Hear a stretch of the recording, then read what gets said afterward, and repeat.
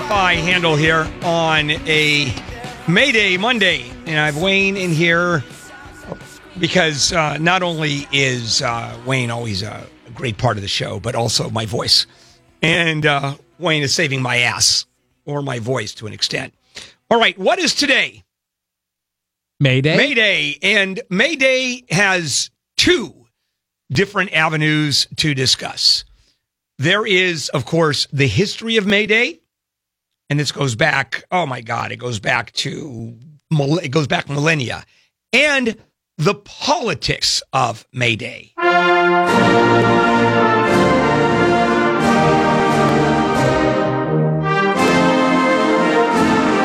That is the International Workers' Anthem.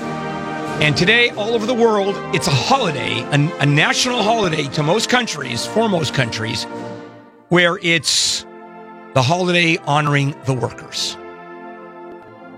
The communists have completely taken over. Well, not so much in the United States, because workers have a small part of it. You also have activists, immigration rights activists, and you have the LGBTQ community, and it just goes on and on. But for the rest of the world, it is the workers' holiday, representing, of course, the workers of the world. And do you know what the color of the flag is, by the way, of the international workers movement? I'm going to assume since you're asking it that way, it's not red. Red. Oh, it is red. It is That's red. the obvious answer. Okay. Yes, it is red. So that's the politics of that. And interestingly enough, the politics of May Day started here in the United States, where the workers got together. There were a few historical incidents in which workers were completely screwed over and died because of factory issues. And that's when it was the Industrial Revolution. And you had thousands of men and women and kids dying every year from poor working conditions, long hours. So out of that became a political movement. And May Day became the day that signifies their rights. And then, of course, who comes into the picture? The communists. So, a couple of fun facts, Wayne. And that is the international distress call. May Day, May Day. Mm-hmm. Do you know the connection? No. There is none. That's the connection. It has nothing to do with it. May Day was invented in 1923 by an airport radio officer in London.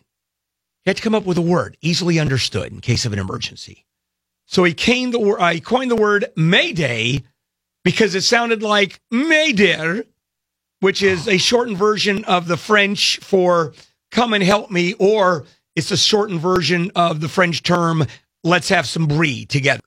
It also sounds similar to a different French word that means, oh boy, things have gone to... I'm not going to say it. Yes. You're like, yeah. The French word for poo-poo. Yeah, poo-poo. God, you can't stop us. Well, the FCC. Yeah. And so a lot of this is historical. I mean, it really is. We're talking back millennia and different events, festivities around the world. In the 19th century, it became the Workers' Day. But go back to the Celts of the British Isles. May 1st was the most important day of the year because that was the festival of Beltane.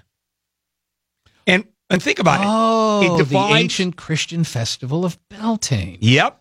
And it's thought to divide the year in half between light and dark, and symbolic fire was one of the main rituals. Then the Romans took over the British Isles, and they brought with them the 5-day celebration known as Floralia, which is a female body part. No. Do I have that wrong? I don't know. Although a lot of festivals and holidays are fertility related. So when you think about that, yeah. And so Floralia is devoted to the worship of the goddess of flowers. Flora, that's where we get the word flowers, from flora. And all of this, I'm going to go a little bit further on, but it all morphed into probably my favorite holiday, and that's Festivus. For the rest of us. All right. So how about the maypole? right? Oh, good. I was hoping you would address why when we were in school. Do they even do that in school anymore? Do they have the maypole and you grab the thing and you run around it? There must be some But we did as a objection to kid. it. We used to. Also, tetherball. Remember that? Oh, yeah. Does anybody do tetherball anymore? I just saw a tetherball pole like 2 weeks ago. Yeah, But I don't know if there anyone was no plays it. ball connected to it, was there? No, it still had a ball. Oh, really? Yeah, it's like jungle gyms. You can't use gym anymore because it's sexist. So it's a jungle gym or jungle Betty, depending on which one you want. So the origins of the maypole, they really don't know, but they can trace it back to medieval times. Villagers would go into the woods, find a maypole, a tree that was set up for the day. In small towns, maybe in larger cities, it was permanent, and it was merriment. People would dance around the pole with streamers and ribbons, and then they were connected to the pole, and then you had this ceremony where you run around and look completely stupid, like you did when you were a kid. Yep. Yeah, with the streamers. I mean, I've never understood that. But why did they do it? No one really knows. It goes back to just simply celebrating the festivity. It was fun. It's a holiday that celebrates the coming of summer. It's fertility, because May is the middle of fertility month. This is when women ovulate. Did you know that? Wait, only in May? That's correct.